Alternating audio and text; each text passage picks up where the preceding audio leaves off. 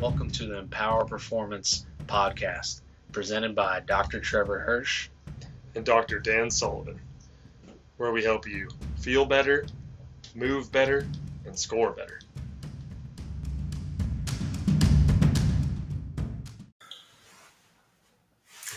All right, today we're here to talk to you about Goal Setting 101. This is definitely a topic that's more in the forefront of people's minds here around New Year's, but it's something Dan and I are passionate about because we've seen how goals can help us really achieve things we want to accomplish in our life and live with intention. So let's go ahead and dive into it, Dan. Yeah, so this is the classic where everybody makes the jokes that, the gyms are going to be full for a couple weeks. Everybody wants to get back into shape is one of the huge things in the new year. Many people, if their goal is just to get fit, and they sign up for a gym membership, that's not very specific or, it's not setting you up for success. So we're going to kind of talk about why goal setting is important and some of the stuff you can get from actually being organized, coming up with goals, have them written down, so you can kind of follow through them. Absolutely. And hopefully that will help us, the people that are listening out there. Let's change the tide a little bit. Nearly 50% of people fail their New Year's resolution by the beginning of February. So that's not too good for an annual goal. We already lose it a month in. So let's talk about why setting goals is important, Dan, and why we've seen it help our lives in many levels as well. Yeah, so I think one of the first things to think about is, goals provide clarity. So goals find out what's important to us, what do we want to accomplish? What do we see, in our future? So it really having a goal, it really makes you think about, okay, what's important to me? What do I want to do this year, next week, next month, 6 months, all the full year. So it's a good chance to kind of, reflect on what's important to you and create goals, to achieve those things. Absolutely. And it helps us establish, like Dan said, the why, but maybe the purpose of why we're doing what we're doing, kind of get to that deeper level. And I think that once you find that really helps establish a lot of motivation and ambition to keep going. And then the other thing is it makes sure it sets a direction that you want to head going forward, right? So you live life with a little bit more intention. Instead of looking back at a year and you're like, I didn't go anywhere I wanted to go this past year. I didn't accomplish what I wanted to do. Instead, you're maybe living each day, each week, each month with more intention to the path that you want to move your life towards. Yeah, so you're not just spinning tires out there. You have a roadmap. If you're traveling and, you have a destination, but you don't know where to go or don't know how to get there, then, it might cause some stresses in your life there to try and get to your destination. So it's nice to have that guidance and having that roadmap.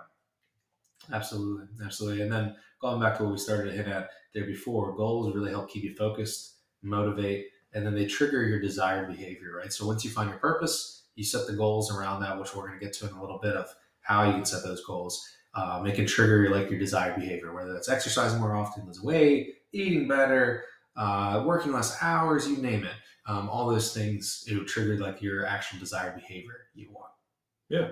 And then, creating goals creates some hope, establishes some inner peace, and you can really sustain momentum going forward. So particularly when we're going to talk about short-term and long-term goals, those short-term goals are really going to help you sustain that momentum to kind of get you to the end of the year, get you to that top of the mountain, so to speak. Instead of just kind of creating this goal, don't know how to do it, you think you're on the right path. Having the short-term goals that we're going to talk about will really help you get to that destination, so much smoother, and, you'll be more positive about it. You'll have confidence that you're doing the right things to get you there. Yeah. And these type of short-term goals can really provide you with some accountability along the way and give you some positive feedback, instead of just this 1 year, 5 year, or end of life goal you have. Now you have these little short-term things you're checking off along the way. Positive feedback is really incredible. So if we hit this goal, we're like, all right, we're picking up momentum, like Dan was just saying, opposed to I'm not there yet, negative and over. Now you're getting positive and you're just hopefully building up more and more steam towards your end destination. Right. Yep. And then getting to enjoy the journey along the way. So when you reach a short-term goal, having that sense of accomplishment. And then, one of the best parts, obviously, about setting the goals are when you get to the end, you get to really enjoy that destination. All the hard work you did over the last year, you really get to celebrate that. So it's really a good feeling. And everybody likes feeling accomplished. Everybody, likes to win in a way. So by reaching a long-term goal, that's really you winning at whatever you wanted to achieve. Absolutely. So those are some of the reasons why we like goal setting. And we can talk about some examples of our goals that we've set for the year too, and how they're going to help steer us in the right direction. I think probably the next step we need to talk about is the essentials of goal setting. Some of you may already be aware of these, but an acronym that we didn't create, but we certainly are big advocates of, is the SMART acronym. So SMART. What that stands for is specific, measurable, achievable, realistic, and timely goals. Let's dive into that, Dan, of what each one of those mean. Yeah, so I think specific, starting with that, that goes back to, if you just come up with this very broad goal, let's just say, you want to get in shape. Like that's very broad. How are you going to get in shape? You just think you're just going to go to the gym, but that's so broad that it's like, what am I going to accomplish here? So more specific, like getting in shape might be, you're gonna bring like your weight into it, or maybe your distance of running, or you're gonna create like an activity or something, or being able to lift a certain weight, like a squat or like something specific like that. Absolutely. So just like it needs to be specific, it needs to be measurable. So let's go with what Dan just said of like a squat. Let's say it is, all right, I'm going to squat 185 pounds for 5 reps. Now it's measurable. So we can, because part of the goal settings, we have to be able to reflect, assess, hey, are we able to achieve it, right? If it's not specific, it's not measurable, how are you actually able to know if you're checking off that goal or not reaching it yet? Yeah. Right. And then, just like Trevor said, along the way there, by having a measurement, you can build a plan, or like you can progress slowly over time. And you know if you're, behind or right on schedule or even ahead of schedule, by being able to measure it. So also the A is very important, achievable. So that's kind of tough because, you want to shoot for the stars, so you definitely want a goal out there that, it's going to take some work to get to. But it's also important that, you can get there. If you've never squatted before and your goal is squat like 500 pounds, that might not be achievable. So you really want to start at least somewhere with the short-term goals that these goals are achievable, with what you want to do to get there. So I think that piggybacks on the specific and measurable part, right? If it isn't something specific, it's not something that you can measure, then you can't achieve it. Right. So if you just have measurable, but it's just really general, one, then you can't achieve it. Right. So I think it really reinforces the first two kind of like coming together there. And then the R is realistic. So piggybacking on what Dan just said there, you got to make sure we're setting goals that you can actually achieve. Again, right. You can see how these all feed into each other. And again, if it's something that, let's say example, you're going to become a professional golfer and you're currently, shooting 120 or you're a 35 handicap and you just started golfing, maybe that's not the achievable short-term goal or the realistic one. Maybe a long-term goal, depending on where you're at in the cycle of your life. But we got to make sure these are more realistic goals. And then one of the most important thing is timely, or the goal's time-bound. So you're adding, if short-term, maybe it could be like a week or up to like 2 or 3 weeks, and like long-term could be 3 months, 6 months, 9 months, a year. So really having that time will keep you on schedule, keep you motivated, just making sure that you're doing the right things to achieve your goal. Yeah, and then this helps when we're talking about guiding you along the path or your journey. These goals, their function is, if you're out a month from now and you're like, oh, I didn't squat that 400 pounds, like you're using as a reference here. But really, when you set that goal, that was more of like an annual goal. You're a month in, you're not doing anything wrong, right? So we gotta, maybe if that's your annual goal, we gotta set some short-term ones in the way. So I would say where I see personally in my life with the timely goals for like short-term, like Dan said, maybe I'm setting weekly goals, maybe I'm setting monthly goals that are like my short-term ones. And those are on my path to the annual goal, right? So they're specific, they're measurable towards whatever my annual goal may be in that category, whether it's fitness, it's finances, it's mental health, or you name it, all these different categories that it could be in.